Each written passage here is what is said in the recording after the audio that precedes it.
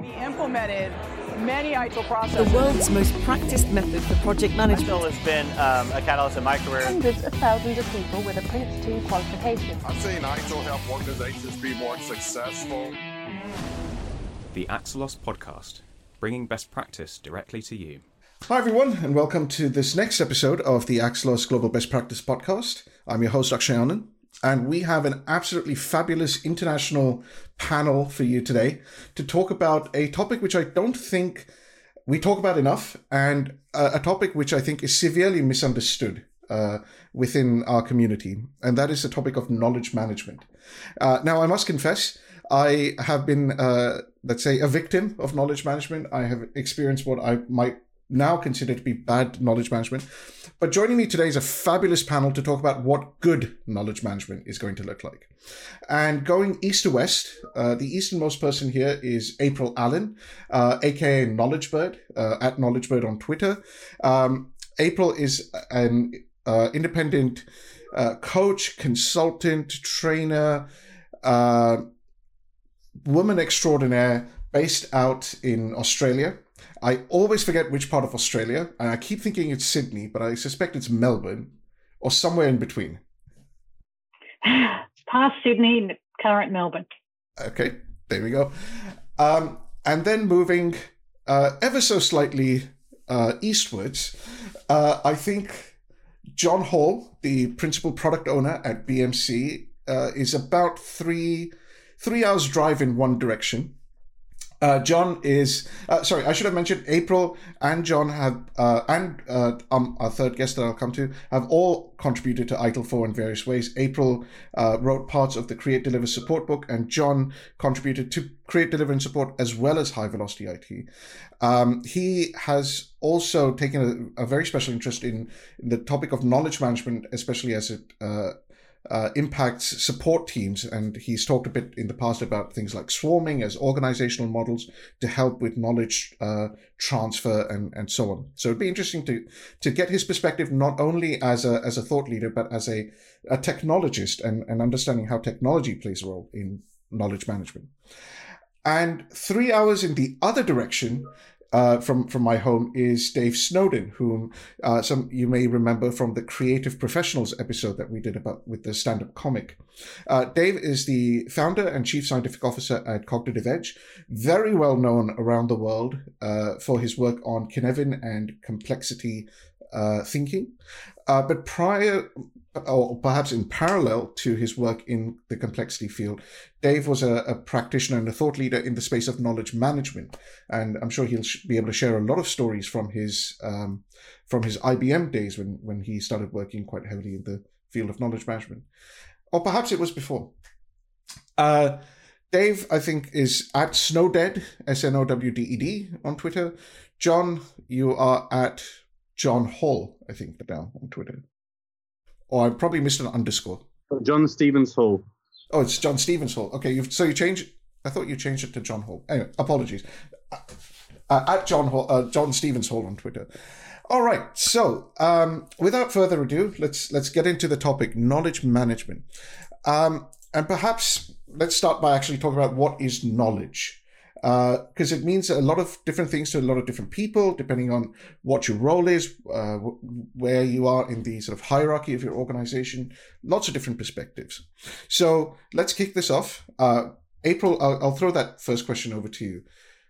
How would you explain the concept of knowledge and knowledge management, perhaps even, to a practitioner, or a layperson even? Yep. So I describe knowledge as information with context that you can take action on, whether that's making a decision or doing something. And knowledge management, I've been talking a lot more recently about intention. Like knowledge management is the intention you put into transferring knowledge around the organisation, so that the organisation can take action in line with whatever their strategic objectives are. Okay. And Dave, any sort of contrasting opinions or maybe things to add to that? Yeah, I mean, I'm familiar with that definition. I mean, that's a sort of Prusak and Davenport type approach if we go back to the 90s. I think the danger with that, you end up with these hierarchies where you go data, information, knowledge, wisdom, and I've actually seen people go to 10 levels on that one. And the danger is the hierarchy gets you into the wrong concept. So you end up with what would be good information management projects being relabeled as KM projects because it's seen as having more status. The way I define it and defined it in the CBI handbook on the subject, this is going back to the turn of the century, was knowledge is the way that you create information from data.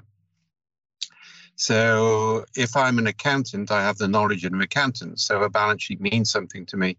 If you don't have that knowledge, then the balance sheet is just data. It's meaningless, right? So for me, and this is linked with work I did with JC Spender, knowledge is about meaning making. So seeing it, so knowledge management is about creating sufficient shared context that information can flow, is the way I would define it. So then we come to an interesting, perhaps a spectrum or two categories. Is knowledge always tacit, or can it be explicit? We're laughing, so this is an audio podcast, so people are wondering why we're starting to laugh, and that's because Dave just made the sign of the cross when I asked that question. It's probably a question he doesn't enjoy, but I've come across Nanaka. I mean, I love Nanaka. I've met him. He's a sweet old man. But he started knowledge management and he started Scrum, and both of them started from the wrong space. So twice in my career, I've hit this one. So he created this truly appalling 2x2 matrix called the Seki framework. Ironically, he wrote a book about how Japanese people do not do categories and Western people do, and then produced a categorization framework in which he makes tacit and explicit knowledge effectively two types of knowledge. So you have tacit to tacit, tacit to explicit, explicit to explicit, and explicit to tacit, right? In fact, Cynefin got named in counter to this framework. That's the origins of Cynefin. And the problem with that is that actually it's not like that. I mean, he quotes Polanyi, but he didn't read Polanyi. Polanyi says no explicit knowledge can exist without a tacit component. You can't have explicit knowledge independently of tacit. And if you look at the work Boassa and I did, and Boassa's Knowledge Assets is still the best book on knowledge management I know. And what we focused on is kind of like three typologies, not taxonomy. That's an important distinction. So you have like the knowledge of a London taxi driver, which is deeply intuitive, non-abstract, non-codified, takes years to gain, in fact, 2.5 years minimum, but is highly adaptive. You then have highly explicit knowledge, which is like the map, right? And the map does as well as the taxi driver if you've got time and if the context isn't shifting. And then between that, you have narrative knowledge, storytelling. And actually, stories are still the primary method of knowledge communication. And I've discovered that work with engineers. Engineers tell stories which have more value than the documents they produce. So we can then adapt the statement Polanyi, who said we always know more than we can tell, to say we always know more than we can tell, and we will always tell more than we can write down. So the process of taking stuff from my head to my mouth to my hands involves loss of context and loss of value. So we tend to talk about highly explicit, intuitive knowledge, highly codified knowledge, and narrative knowledge. And that's a fluid spectrum in which things move around between them. But the minute you start to talk about making tacit knowledge explicit, you're on a downward spiral to nowhere, because there's very little knowledge can effectively be made explicit, unless they have a very high level of shared context between the people who are sharing it. We'll come to that later on, because I do want to pick up on that thread. It is an interesting one to pull on. John, I'd imagine in your work you do talk to a lot of your prospects and clients about their sort of roadmaps of how they're rolling out the tools that you produce. What are some of the common things that they talk about when they talk about investing in knowledge management? Why are they investing in knowledge management? How are they going about thinking about it? What are the benefits they see? Yeah, it's a good question. I think one thing that organizations are dealing with right now is a much increasing breadth of their technology base. I mean, we see obviously this big growth of DevOps and Agile, and a lot of frontline services now have a component that's built that way on very modern cloud infrastructure. But I'm going to revert to my favorite example is when you click a button to change your airline seat, you're clicking one button and it feels simple, but you're probably hitting 50, 100 underlying systems. You're dealing with the brand new interface on your brand new mobile app. You're right through to ancient mainframes somewhere in the travel industry that somehow stopped somebody booking that seat in Melbourne, 2 minutes later.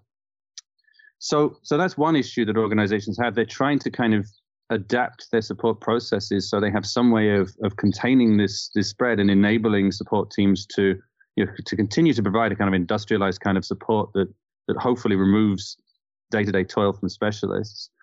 I think there's also just a genuine sense that a lot of work is done multiple times. Because there's a lack of communication inherent in some of the kind of the prevalent work structures in ITSM, and particularly I think if you think about tiered support and the way work is kind of thrown over fences rather than shared, there's at least in what I think we maybe Kevin would call that up to the complicated domain, we can at least capture some information to prevent people having to solve the same problem multiple times. That I think is objectives. I mean, getting to that point where you're successfully delivering, better help to your people about the new technologies emerging and preventing that rework and delivering genuine value in the long term is challenging. That's why things like KCS are interesting. And so organizations are also kind of coalescing around more structured ways of doing knowledge in a less centralized and more embedded way like KCS. I think those are the kind of conversations we tend to have right now. Interesting. So I'll poke the bear a little bit, perhaps, April, with asking this next question. What are the risks of investing in knowledge management? Are there risks in investing in knowledge management? Yeah, there's risks in investing in the wrong things. It's not effective knowledge management if it's not serving a strategic objective. It's just capturing and storing and taking up space and taking effort to capture and store. I see people as well, they talk about our lessons learned and they do retros and they capture the outcomes of those retros. But what then? So that's just wasted effort if there's not a part of the system then that is about going back to that. And okay, before we kick something new off, let's go back and see what did we learn? What was the good things and what was the bad things so that we can avoid doing the bad things again. So the risks are not thinking it all the way through from the beginning to the end when we start thinking about a knowledge management effort, and just directing that effort in the wrong place, like an unnecessary place. So that's where I see risks. So I'll chip in with some of, as I said, I've been a victim or I've experienced bad knowledge management, and one of the big risks that I've always seen in knowledge management projects, and again, my projects have been about sort of tool implementation type projects rather than something more anthropological or philosophical in nature. But I've always seen the sort of life cycle of knowledge as being I use the term loosely, but that's always been the hard bit. It's easy to set up the tools, the structure, the scaffolding, relatively easy to set all of that up for an organization, for a team to be able to use. But then the organization seems to lose the will to live the moment they start using it. And, it's kind of like, as much as I bemoan CMDBs as being and configuration management projects as being the place where hope goes to die, I sort of think of knowledge management projects as being a close second, because nobody knows how to use it. They don't seem to derive the value out of it. And it just seems to be a good idea when the organization started thinking about it, but it doesn't seem to deliver on the promise. David, have you seen that sort of a cycle? Yeah, and I think, the part of the problem is, I've keynoted at KM World, which is the only remaining large knowledge management conference left in the world, for 21 years now. Every year I turn up. One year I didn't, and I didn't know I was speaking virtually through a pumpkin, and that taught me a lesson, right? Because it was Halloween. One we're fourth time round on knowledge management at the moment, and people are making exactly the same mistakes. I mean, the agile community is suddenly seized on things, and they're doing all the same things people did back in '94 when it started, and none of them worked. And so knowledge management programs faded because... Sorry, can you give some examples of some of those common pitfalls that you're referring to? Oh, well, one is creating communities of practice around the subject. Because actually the trouble is that there are different levels of abstract knowledge. So we had a community of practice in IBM around knowledge, right? It had myself and Larry Prusak in it. Larry never bothered. I went in once and then phoned up Larry and said, yeah, you're completely right. It was working at too low a level of abstraction. I go in to teach, but I couldn't gain any knowledge for that, right? And it ended up with effectively the second raters who enjoy codifying things starting to own the knowledge management system. And anybody who really understood it just ignored it, right? We did a huge ethnography study in the big 5 consultancies. And we found people only use the knowledge management system to find the name of somebody they could phone up and have a conversation with, because that human validation was more important. So if you look at what we focused on something which is called narrative enhanced doctrine, which is what we did with the US Army. So you have a minimal level of information management in doctrine, but then you add people's experience onto that. So you only ever see information in the context of real world experience. And we also focus, and actually this is the big thing we're working on at the moment, post-COVID, is building informal networks. Because informal networks are the primary mechanism for knowledge flow. And if you want the main reason why knowledge management has failed 4 times and will fail again, apart from the nonsense of creating standards for it, I still find that one hysterical that there's another standards body come out, is that people try and formalize what is not always a formal process. So trust is key on knowledge exchange, and you don't trust people because you're told to by the company. You trust them because of experience over time. So this idea people hold on to knowledge because knowledge is power, that indicates nobody's read Bacon if they quote that, right? Yeah, Bacon is talking about the need for education, but actually fear of abuse is a more significant factor in knowledge retention than an attempt to use it to control for power. But doesn't it take time then for organizations to invest in building out those networks, creating that trust? I'm not necessarily saying that the tooling and and all the bad things we've seen, they happen for a reason, and that reason I think is because people are trying to create a boundary of scope. They're taking an engineering approach, not an ecological approach. The reality is informal networks work within organizations already. The trouble is they're not stimulated, so they form across silos. We can get everybody within 3 degrees of separation of everybody else within 6 months if we run the right sort of process. And that's a lot less time than you spend building a knowledge management system. In fact, the last thing you should do is build a knowledge management system. You should build technology which supports naturally occurring processes. Interesting. Okay. So, April, I know you've been talking about knowledge management for and consulting. I think when we first spoke, you said several years. I forget exactly how many years you said, but it was a lot, enough that I trust you as a thought leader in the space. Does what Dave was just describing about the sort of informal networks of knowledge, and rather than trying to make things explicitly, etc., have you seen that or been able to promote that in your work, or do you take a different approach? Well, I mean, that's what we see happening in swarming. Like the genesis of swarming is understanding those naturally occurring dynamics. And when you rely on management to choose those champions, they'll get a few of them right, but not all of them. You need to blend the management overview of those champions with the peers. Like what are the team, who do the team turn to in with life questions? And there'll be people in their workplace that they turn to routinely. So they sort of become hubs, and that's what swarming is built on, is understanding those networks and enabling them in platforms like Slack or some other chat real-time conversation enabling platform. So, yeah, I mean, Slack wouldn't have succeeded in any other format. And by succeeded, I'm just saying it's become a well-known enterprise tool. So, it depends on your definition of succeeding. But, that's an informal network. It's interesting. My wife just started a new job, and her new company uses Slack quite heavily.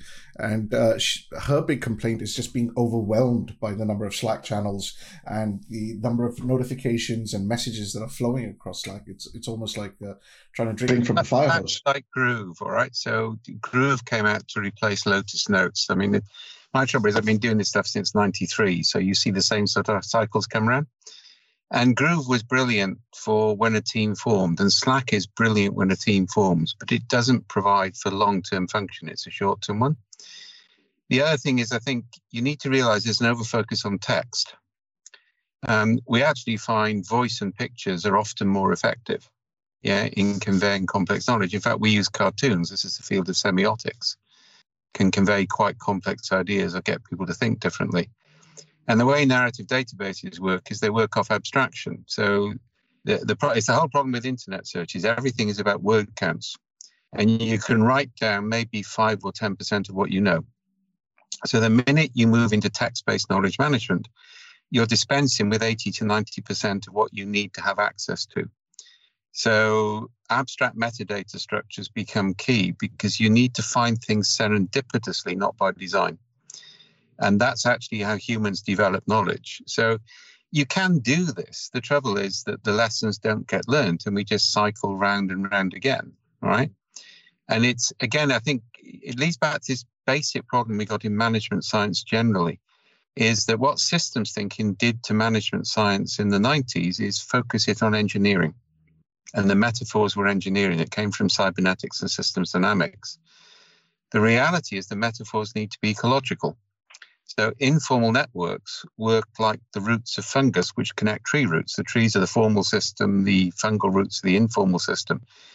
You need to rebalance the system, so that, and there's a golden rule I created years ago for KM. It says if people have to put any extra time into the KM system, they won't do it. And if you can't save them time by participation in the KM system, they won't do it. So when we deployed with the US Army, it's a big project. Company commanders kept notes in the field, using high abstraction metadata in return for not writing a patrol report. So we saved them time. And we did the same with Salesforce knowledge management. You have to give people tools they find useful, which indirectly allow for the discovery of knowledge, right? And that way you're creating something as part of a complex ecosystem rather than trying to create another bloody machine. And that's a great segue to my next question for John, because, again, when I've implemented Remedy back in the day or ServiceNow, etc., knowledge seemed to be very much centered around that singular, or maybe in some cases a federated knowledge management database, a KMDB, with lots of knowledge entries and so on. And again, it's been years since I've sort of touched a tool or helped implement a tool. But has the world moved on from that, or is that sort of lens still in play? Just made me think season 2 of The Wire, when Frank Sobotka yells at his son, "This isn't back in the day." Yeah. You these days, I think you're absolutely right. What you've touched on, especially the extra effort point is really key. And it's easy just to think of that for knowledge creation. But actually, if you put a hurdle in the way of someone consuming knowledge, you need to put yourself in the seat of a service desk agent. Okay, they are balancing 2 different objectives, primary objectives. People are watching their first time fix rate, and knowledge can be really helpful for that, particularly in that kind of that simple or complicated issue where it is just a question of finding a known solution quickly. They want that. They want to make that fix. But on the other hand, there's a big red number on the wall saying you've got 5 people waiting in the queue, and people are watching the time they take. And I had a service desk agent tell me it's a gamble. And what the gamble was they had an external knowledge system, and he had to move from the current tab, move to another tab, do a knowledge search. So one of the things we focused on in the current day is making sure that what knowledge we have is contextually delivered to where people are already doing their work. If you're logging a service desk call, you've only got to, by the time you finish typing your first sentence in our interface, it's identified the customer and also started to pull in knowledge, which updates as you continue to capture the customer's context. That's critical because then, it's there, and that's really, really important. But then, of course, the bigger challenge is that creation process, which I think is less of a solved problem, but probably the best thing that we have to address that is the kind of KCS approach, where instead of focusing on some centralized team, which is meant to kind of curate a knowledge library somehow from this myriad of technical networks, it's more about gathering what happens in the context of interactions. So I think where we are focusing in the modern world now is, we're putting a lot of work into swarming. We're putting a lot of work into chat integration. And in our case, we're doing a lot of investment in Teams. I mean, Microsoft Teams, I think, was already growing rapidly and has become a problem for Slack in the enterprise. And then coronavirus happened, and suddenly everybody was at home. Everybody was working on these tools. Now, the world didn't end for companies like they thought it would, I think, when they moved people out of the office. But I think it's even more critical that we account for the fact that people are working in these informal, unstructured networks. But we can also take this great opportunity, to put the technology where they're working now. It was never easy to put technology into a small conference room in a meeting or around a coffee machine. Regrettably, a lot of the coffee machine culture is is gone for the foreseeable future. But we do have this opportunity now, as I don't think offices are ever going quite back to where they were, to kind of put useful technology where people are working, to focus on also the gathering what knowledge we can, ensuring that it kind of lives as an artifact rather than being some document that somebody produces and throws into a long tail database and forgets about. I agree with that. I think Zoom will displace Teams, because Zoom has made its standards open, so other people are developing capability around Zoom. Microsoft are making the classic error they always make. And we gave up trying to develop narrative interfaces to Microsoft Teams because they're too proprietary, whereas we can just do that with Zoom. All right, so you're going to see that ecosystem thing. But I think, there's a thing I created a long time, which is called about artifact, skills, experience, heuristics, natural talent, ASHN. So it's a way of looking at knowledge. And the trouble is we keep talking about the artifacts, all right? And we're forgetting key things. So, for example, experience matters. I did a lot of work with service desk management, field ethnography with Thames Water. And we actually found, when you do this, you ask to sit with the best person and the worst person. And you nearly always find out the worst person is actually the best person because they think differently. And the worst person there actually was married to a water engineer. So she knew about things. She saved them a bloody fortune, but she never followed the process because she had that sort of tacit understanding of how people made decisions. Heuristics are one of the most powerful ways to hold knowledge, but people don't do that. So heuristics hold ambiguity. Yeah, it's the famous one is the Marines one, which Gary Klein and I worked on, which is, if in doubt, capture the high ground, stay in touch, keep moving. Yeah, so that's a form of embedded knowledge. So we really need to, most of what we talked about has been information management, not knowledge management. Yeah. Mm-hmm. And actually that experience, natural talent, heuristics, yeah, all of those are a key element on it. And there's whole bodies of knowledge which you can't learn from a book. You need a 2 or 3 year apprentice model. All right. And again, that's not built into the system. This drive to codification is really dangerous. I just want to, sorry, go ahead, John. And I absolutely agree, with the kind of the core of the point you're making there. And that's why I think it's dangerous to kind of regard knowledge management as an isolated practice in itself.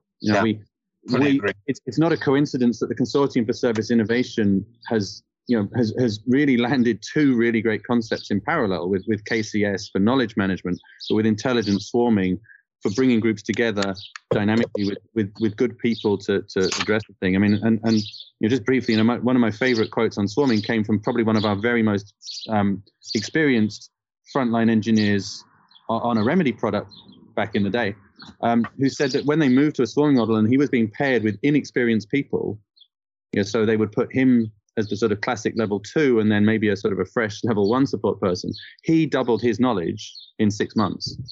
because maybe that sort of echoes what you were talking about, with the perceived the worst person. Just bringing people together on a day-to-day basis disseminated that knowledge extremely powerfully between them. I guess what we try to find, though, is that way of at least capturing what we can from that process and broadening it and sharing it further. We do distributed swarming. So what we do is we identify roles within the organization, then we entangle those roles in multiple trios and get them on micro-project focused. And that's also the way we build the informal networks. So it's kind of like, it's not centralized swarming, it's distributed swarming with multiple roles and functions. Yeah, and that's a method called entangled trios. So I think we're all getting more sophisticated at this, right? And I think we need to see technology as an enabler of interaction. Larry Prusak famously said, the most important thing he ever said on knowledge management, if you've got $1 to invest, put 99 cents into connecting people. Yeah, and that's still true today. So we're going to take a short break, but before I do that, there is one more question that I want to throw over to April. And John referenced this. As people have been under lockdown, they've been working from home, etc. My impression, April, at least, is that communication has now become very scheduled. There is no water cooler chat and type thing anymore. We can't seem to. At least in my experience, we've not found a technical medium or means to be able to replace that sort of spontaneous, unscheduled interaction, which also touches upon this sort of informal networking. Is this something that you've seen organizations struggle with once they were forced to go remote? Have you seen any interesting tools or solutions that they may have come up with? Yes, I'm seeing this being a problem, but it was a problem before. Some teams within an organisation are good at using Teams, and they're good at doing that spontaneous knowledge transfer, just having conversation in the channel, and others aren't. I still think you need facilitation, and one of our best tools as knowledge management consultants is enabling the conversation. And I've had to do it online with Zoom, with Teams and online whiteboarding. And today I was finally back in a boardroom with a whiteboard with people face to face and facilitating a half a day workshop. And it was really just having cross-functional people in the room, like people from every team in the room, the old Post-its and the Sharpies, and, what are your biggest headaches, and let's map out a few of these things and basically re-engineer our back office platform, because that's what we're talking about.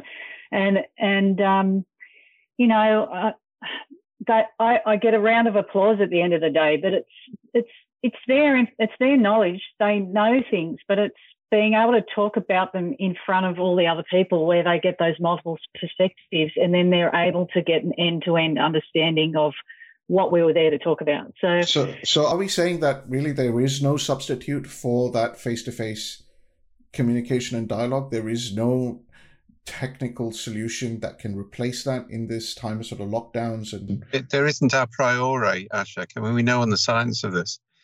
So chemicals and scent are an important part of human communication and trust determination. So you can sustain a Zoom conversation for about 40 minutes. You can sustain a workshop for a whole day because you get richer communication. So there isn't a substitute. And the danger is, and this is the epigenetics, if we went all virtual within 2 generations, we would lose human capacity to actually make trust decisions very quickly.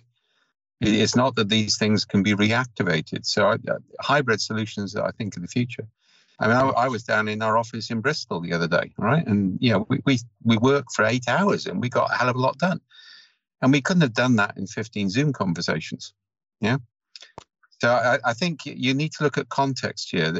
I've seen Teams and Zoom work for people doing very functional roles where information is their primary means of communication. It breaks down completely when you're into things like strategy, repurposing, redirection. but you just don't get all the signals you expect as an actor in those systems. Interesting.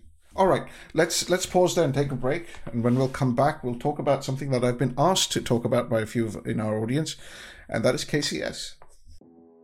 Hi everyone, it's Harry here, the producer of the Axelos podcast, and I'd like to introduce today's shout out, which is Suresh GP. Suresh is the managing director of Talb Solutions, and he's a very active member of the ITSM community in both India and Southeast Asia. He also serves as a regional leader for the BRM Institute and as an ambassador for the DevOps Institute. But that's enough from me. Let's hear from Suresh in his own words.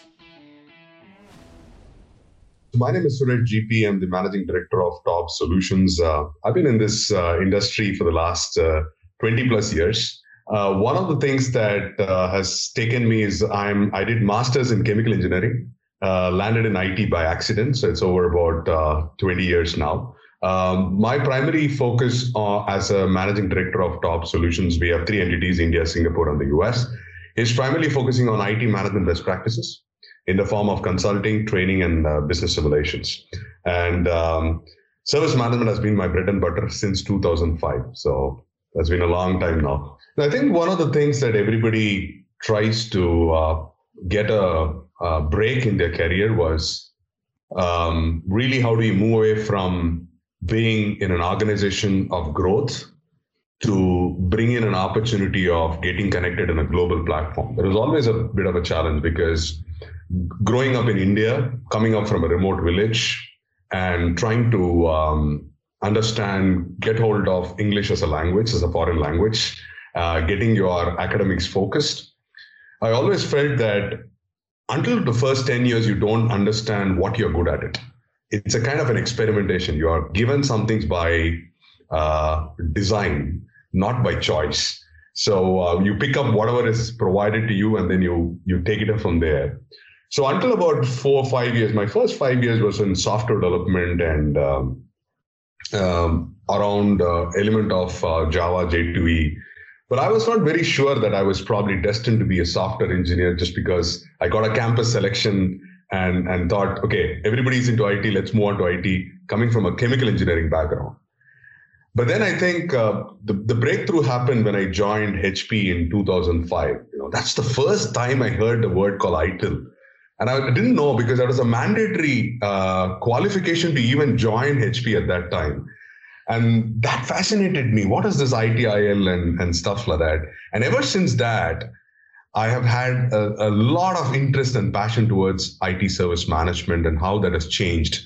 And one of the biggest accomplishment was to do the ITIL V2 Masters, the service support and service delivery, and get this one because it was historically proven that only 50% of the people would succeed at the first attempt.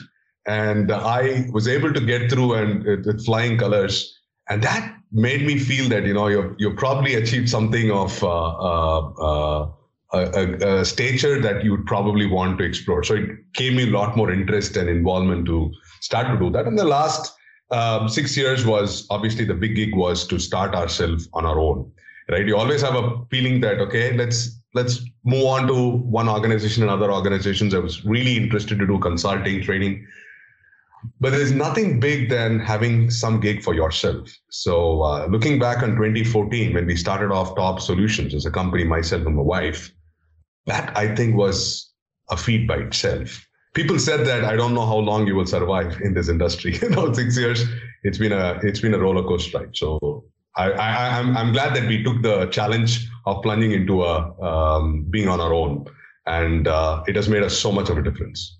The first thing about advice to a former self would be, more importantly, trying to have the open mindset. I think one of the things we get, we generally tend to have this herd mentality. Oh, everybody's doing that, let's do it. But I think what is important for us is to start challenging the status quo and being inquisitively curious. I think one of the things that helped to move on forward is to challenge the status quo. Do things much differently and look at the big picture. I think if you do it in the formative years of bringing that openness, inquisitiveness, and curiosity to do it, it becomes much, much more beneficial. And I cannot overemphasize on the aspect of coaching and mentoring. When I was part of HP, one of the things that made me grow because we have a service management profession itself. And Stuart Rance was heading this thing.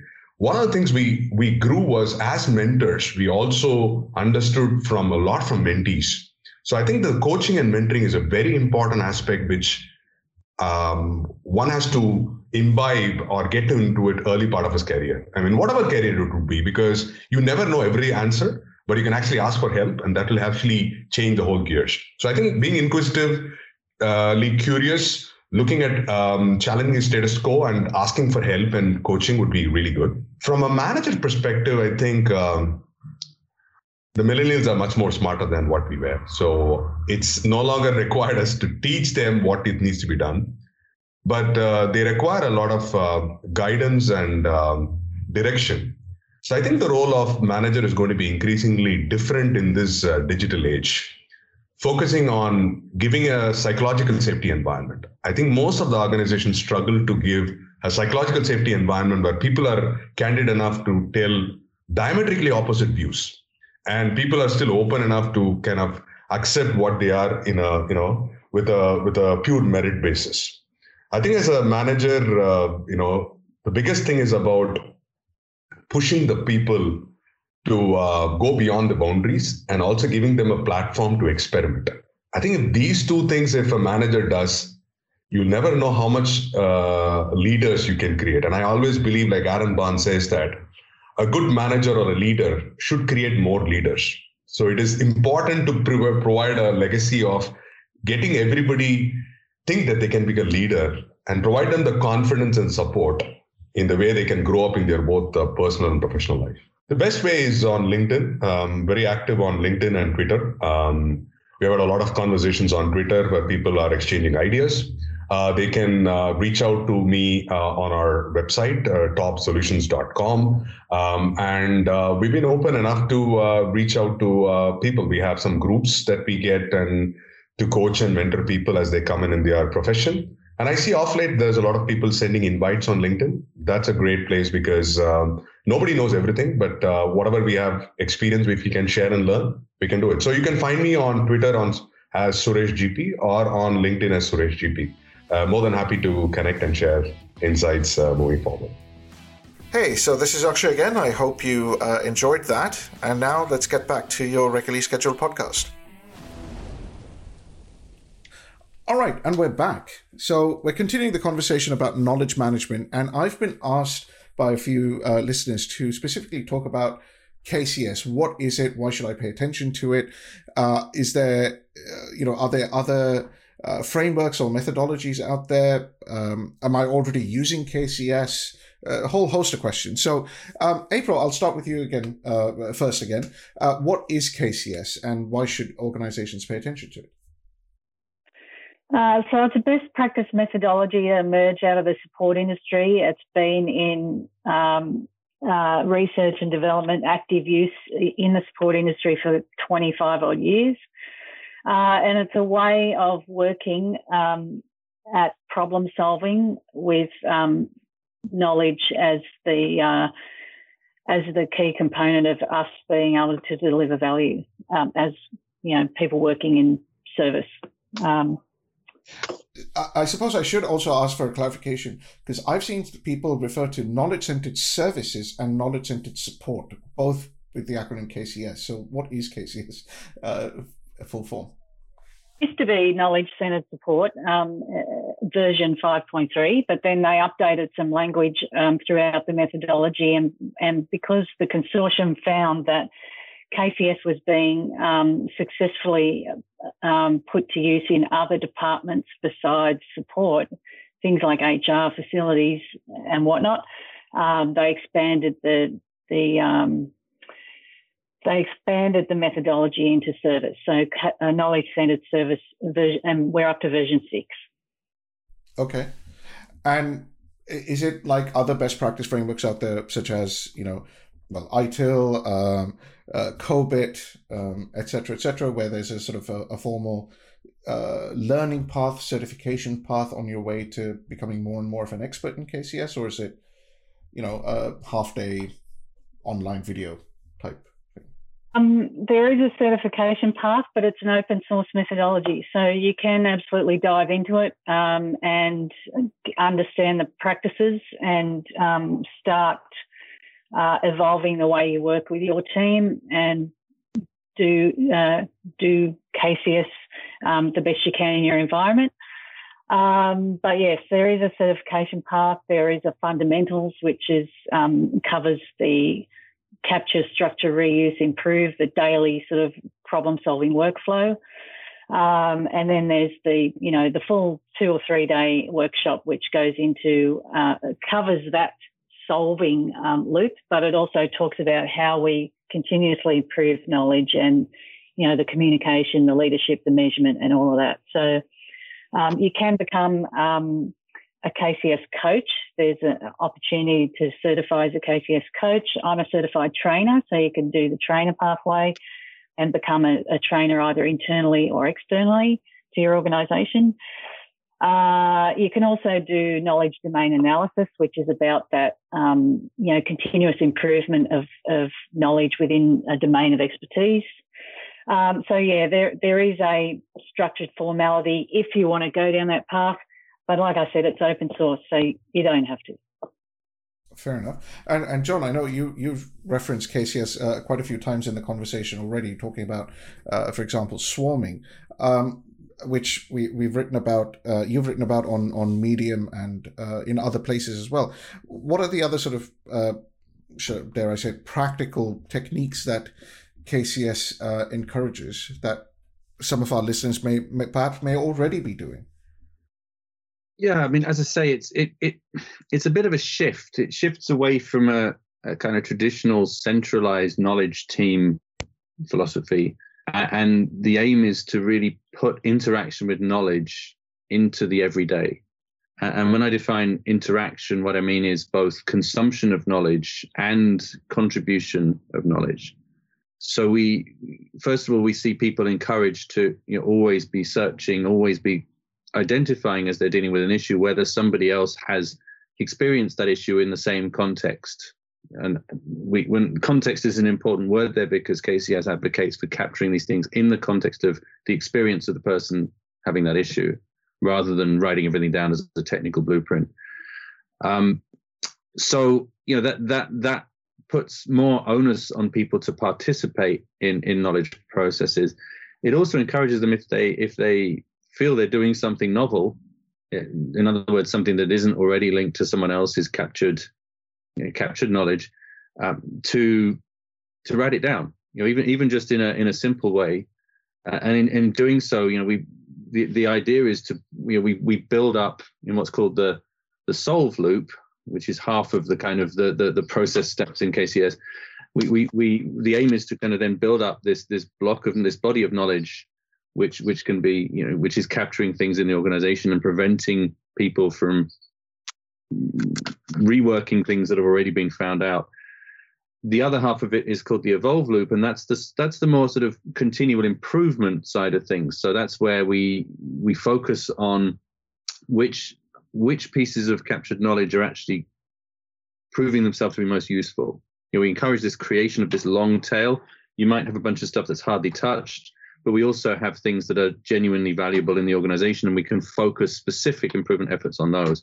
And then through it all, there's also a kind of a staff culture angle as well, which I'm sure April is probably able to talk about in much more depth than me as the sort of really experienced consultant in this area.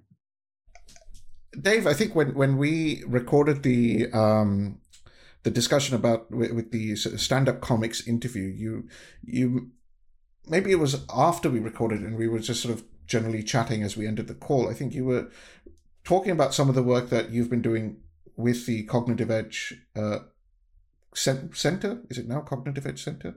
The sort of research work that you've been doing with KCS and the uptick in interest that you've been seeing. I may have misunderstood that offhand remark, but I thought I'd like to ask you to expound on that. Yeah, I mean, I'm not a deep expert in KCS. I have a general view of all these frameworks that you should have one of them, and you should choose one appropriate to the context, because it deals with a whole body of stuff you could do. But I generally categorize them as 42 solutions, which is a reference to Hitchhiker's Guide to the Galaxy and the description of Earth, in that they're mostly harmless. All right. So you need one. All right. I think the dangers of them are the focus on codification of knowledge and the concept of a body of knowledge and the concept of best practice. And I think there's this general tendency to try for context-free rather than context-specific solutions. So something which evolved in the service sector really belongs in that sector. And I can see how HR would adopt it. It's like you see HR and marketing adopting Agile, but you don't see anybody in their right mind in strategy doing so, because you don't do strategy in short cycle sprints or Kanban boards. Forget it, right? So I think this is a both and solution. So we're interested, as I say, in narrative-based augmentation of these systems. So like I said, with the US Army, you can store a lot less information if you actually have original narratives tagged into that, so people can get rich context. The informal network management stuff, our approach to swarming, this is in the EU field guide on crisis management, which is just going out in rollout, is about creating human sensor networks in which people swarm without actually knowing explicitly what they're swarming about.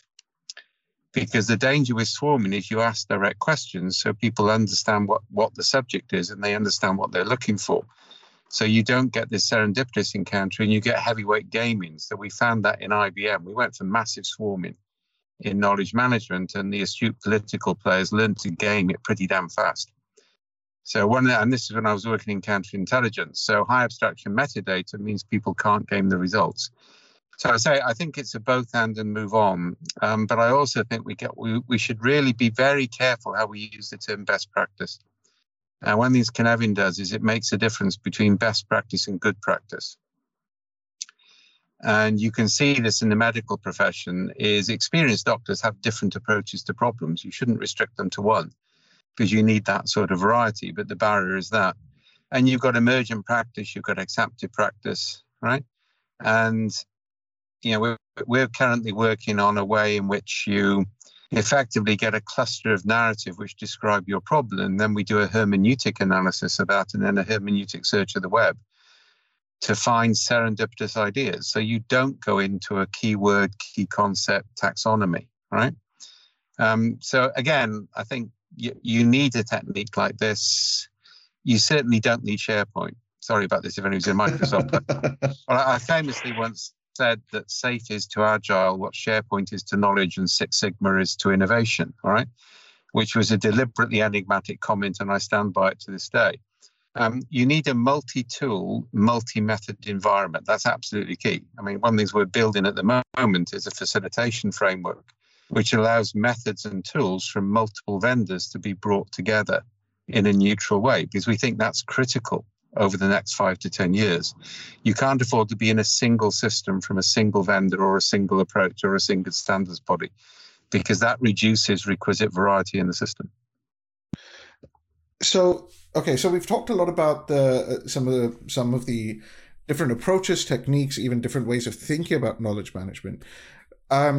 As we head into the last few minutes of this podcast, I suppose one question is going to be: how do you judge the quality of the knowledge of your knowledge management activities? How do you judge whether you're successful at knowledge management? I'm not trying to make this an ROI question. I'm not trying to put numbers against this, but there has to be at least a subjective way of saying, yes, we're better than what we used to be when it comes to understanding what we're doing, learning from what we're doing, improving the quality of the work that we're doing, etc. So how would you judge the quality of your knowledge and the gains you're making in knowledge management? And April, I'll come to you again as a sort of the consultant who works in this space. How do you? I mean, again, going back to the your father's time sort of quote that John made. Back in the day, when we started a consulting project, I would ask for certain baseline metrics by which the company decided to evaluate whether its activities were successful or not, and then you'd repeat that sort of baseline exercise after the project and see what sort of changes have come about and use that to plan further moves. So how would you recommend to your clients or prospects about measuring knowledge management? So we know that knowledge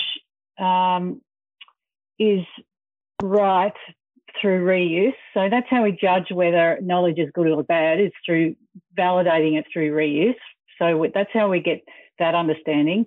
On a broader system level, our lagging sort of indicators, the outcomes we're looking for is that our customer satisfaction goes up. They're happier because they're getting answers more quickly. They can self-serve answers. They're consistent, reliable and trustworthy. Our employees are more engaged. Their new hires are productive and confident more quickly because they've got that just-in-time training available in that KCS knowledge base. And because that repetitive work is being made available to customers through self-service, their work should become more interesting because they're working on more newer stuff rather than repeating themselves all the time. So that's employee engagement that we should see improve. And on as a whole, sort of how is the company going metric, we'd be looking at the cost of operations as a percentage of as a ratio against revenue. So when we have self-service, when we've got customers that are talking to customers and sharing knowledge, the value we're delivering as a support organisation is so much higher. And when we can calculate that, we're going to see that improve over time through that application of good knowledge management. That's interesting, because as you were describing that, I was thinking to myself, well, part of the issue that and this maybe Dave will probably roast me over an open fire if I misquote anything from Cynefin, but isn't part of the issue that you can retrospectively analyze something in a complex space, but when you're in the moment, how can you sort of say, well, this is down to our knowledge management investment versus this is our service desk working with the new procedures versus this is our new incident management tool. It's all coming together in a very entangled way, and it's going to be extraordinarily difficult to unpick that, even retrospectively, to be able to say this is how we can show that knowledge management works or succeeds. John, I'll come to you next from a tools perspective. Is this a conversation that you see playing out across your customers who are maybe using multiple modules within a tool set? Well, tools are an enabler. I mean, we don't, we would never pretend that the tool itself generates a great culture, a great practice. But on the other hand, the tools can optimize what you do, and they can encourage, they can certainly encourage those practices to establish themselves better, I think. And that my example of putting knowledge in front of people before they've even asked for it is a good example. But I think if we're measuring, successful outcomes, then we can, I've talked about it in the context of the service desk.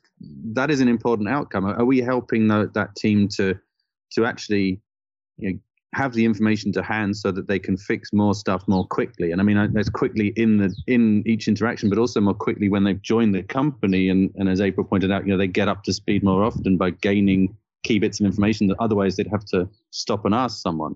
When they stop and ask someone, that's potentially two people's time, but being occupied by that. But also, a really big focus, and maybe it is more at the information management end of knowledge management, but I don't think that's necessarily a bad thing in this context. We can push more things to the customer. Great self-service is underpinned very often by providing the right information to help people fix things so that they're not coming to the support channel in the first place. Every time we successfully Google the right fix for our stubborn washing machine at home, we're delving into information rather than really kind of dynamic knowledge, but it's still saving us a hell of a lot of time. Well, I suppose you could point to sort of customer forums on these company websites where users are swapping, stories or things that have worked for them as another way of encouraging that network of knowledge sharing. I mean, and that's one source of it, but another source I think is it's an effective knowledge process should aim to be pushing very, very good pieces of information to the end user being supported by the people involved in that knowledge process, because that is a measurable positive outcome, people are happier if they can fix their thing themselves, and we engage less time from a support organization that could actually be focused on making sure the rest of the technical organization is being more productive in the way it needs to. So, it is a really critical thing to measure.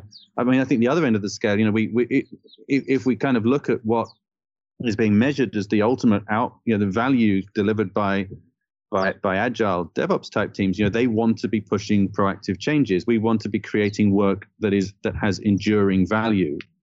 The more those teams are drawn into day-to-day support practices and processes, the less time they have to do that stuff.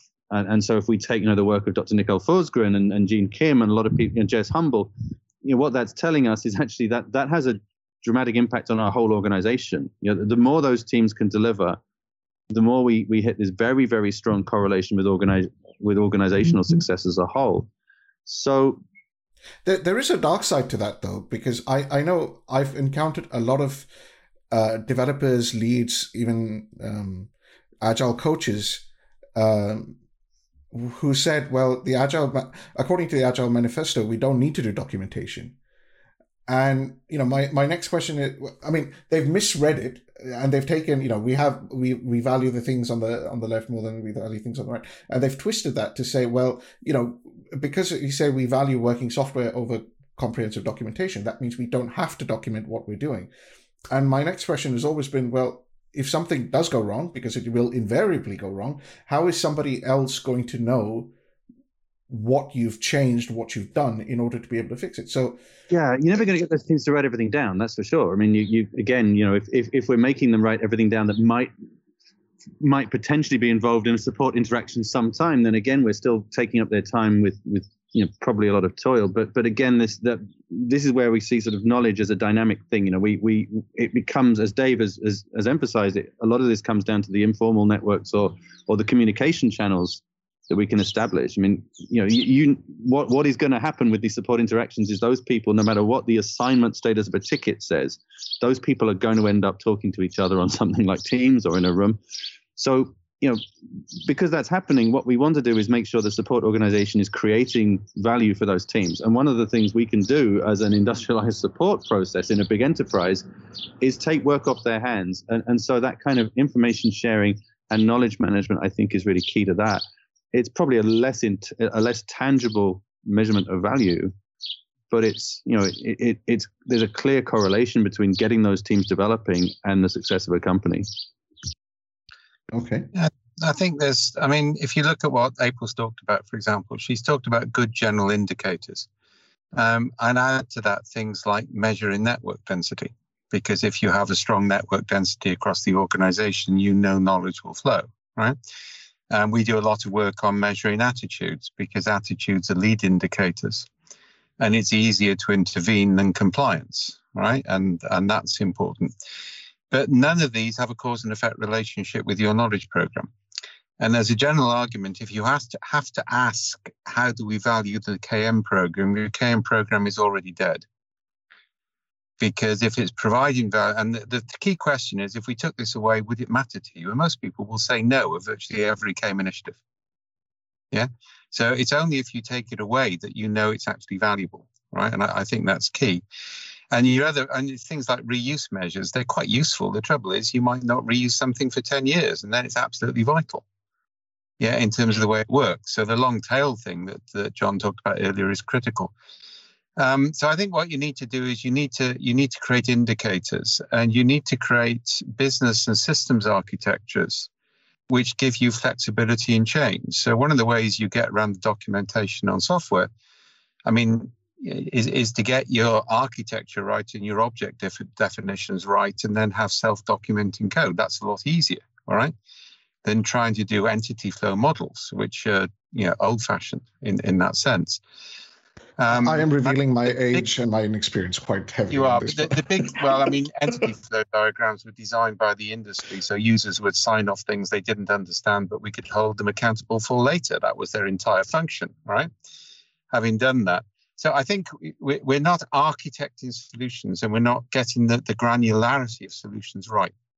And this is a problem. People do a knowledge management initiative. You shouldn't be doing that.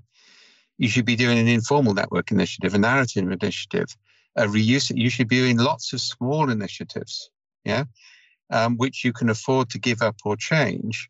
And then you should see if your overall indicator base is improving. You won't have a cause and effect relationship, but nobody will dispute it's making a difference. Okay. There is one last topic I want to touch upon before we end this excellent discussion. And Dave, I'll probably come to you with this as the last question. Maybe not the last question, but at least to kick off this last topic. Do you buy into the concept of unlearning? Yes and no. I mean, I did a lot of work with Bath University on this, all right? And there is a factor that you do get into entrained patterns of thought, all right? And there are ways in which people do things. So, the famous experiment on this is radiologists, 83% of radiologists don't see a picture of a gorilla in X-rays when they're looking for anomalies because they're not expecting to see it, right? So, but it's not a matter, I think what we do is we over-focus on individual change and we under-focus process change.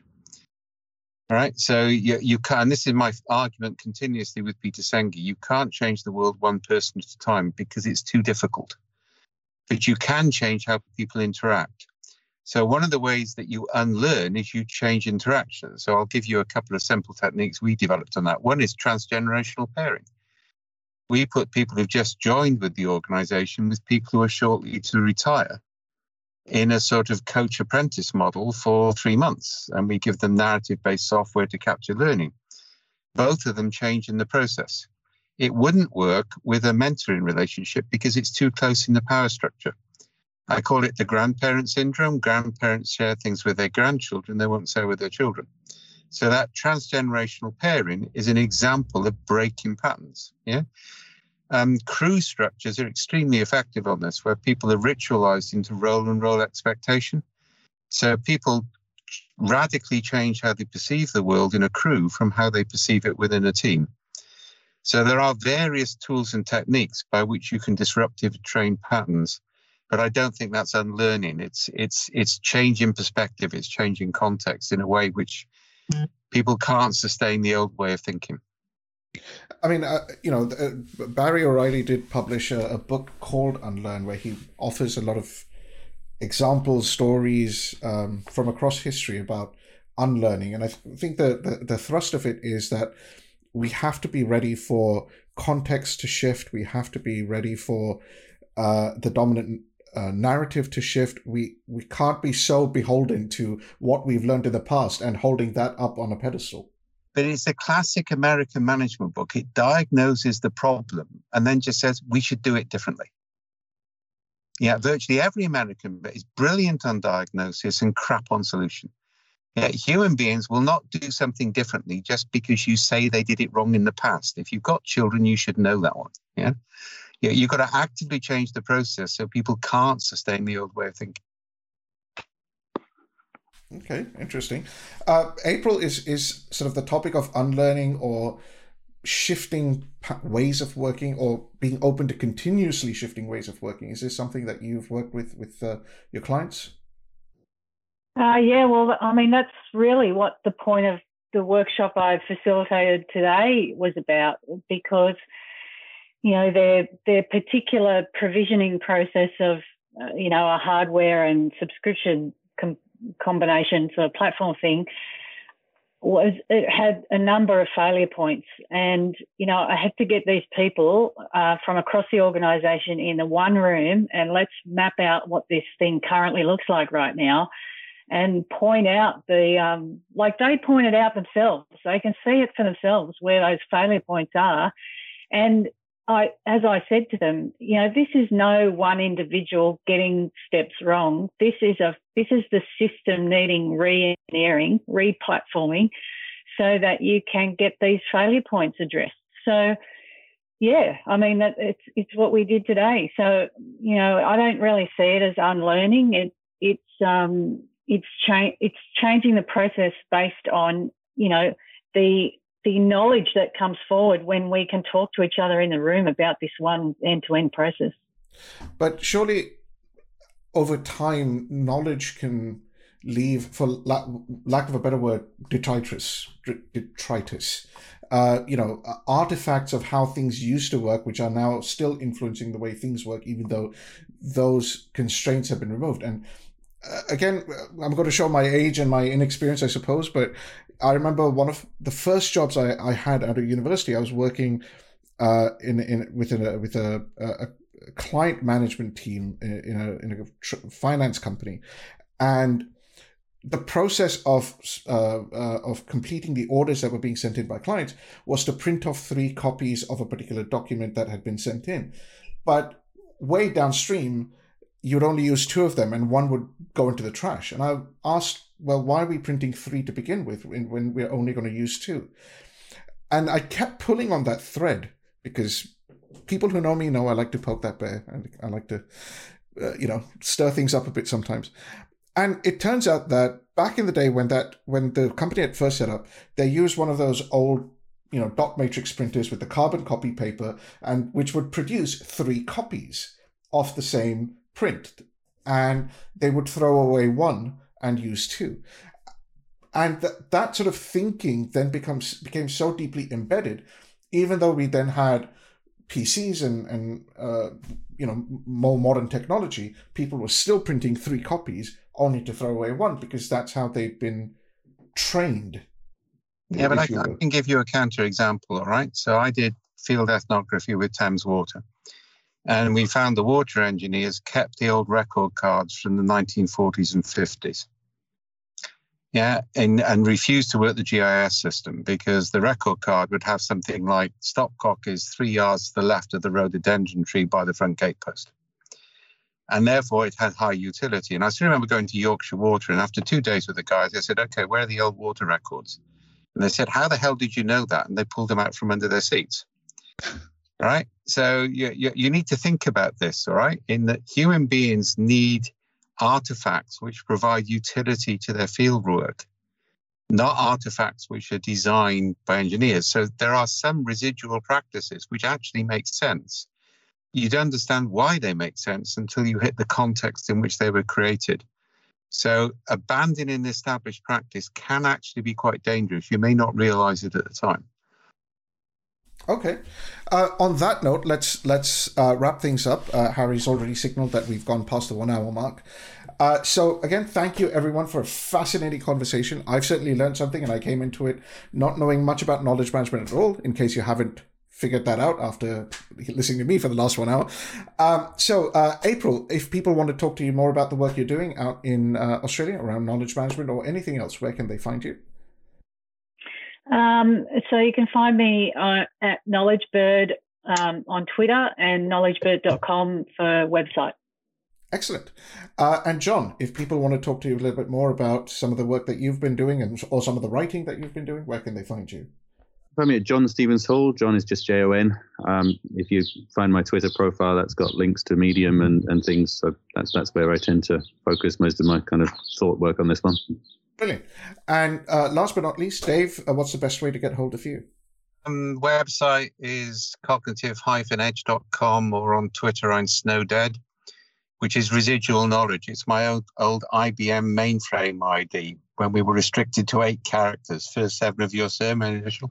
And I've been quite fond of it, so I've kept it in remembrance. So that's how you find me. Brilliant. All right, folks, if you have any questions about this, please do send them in to ask@axelos.com. I'll be linking to this on social media so you can respond there as well. And so until next time, big thank you to all my guests, and to our listeners, please stay safe. Remember to wear a mask and wash your hands. Presented by Axelos.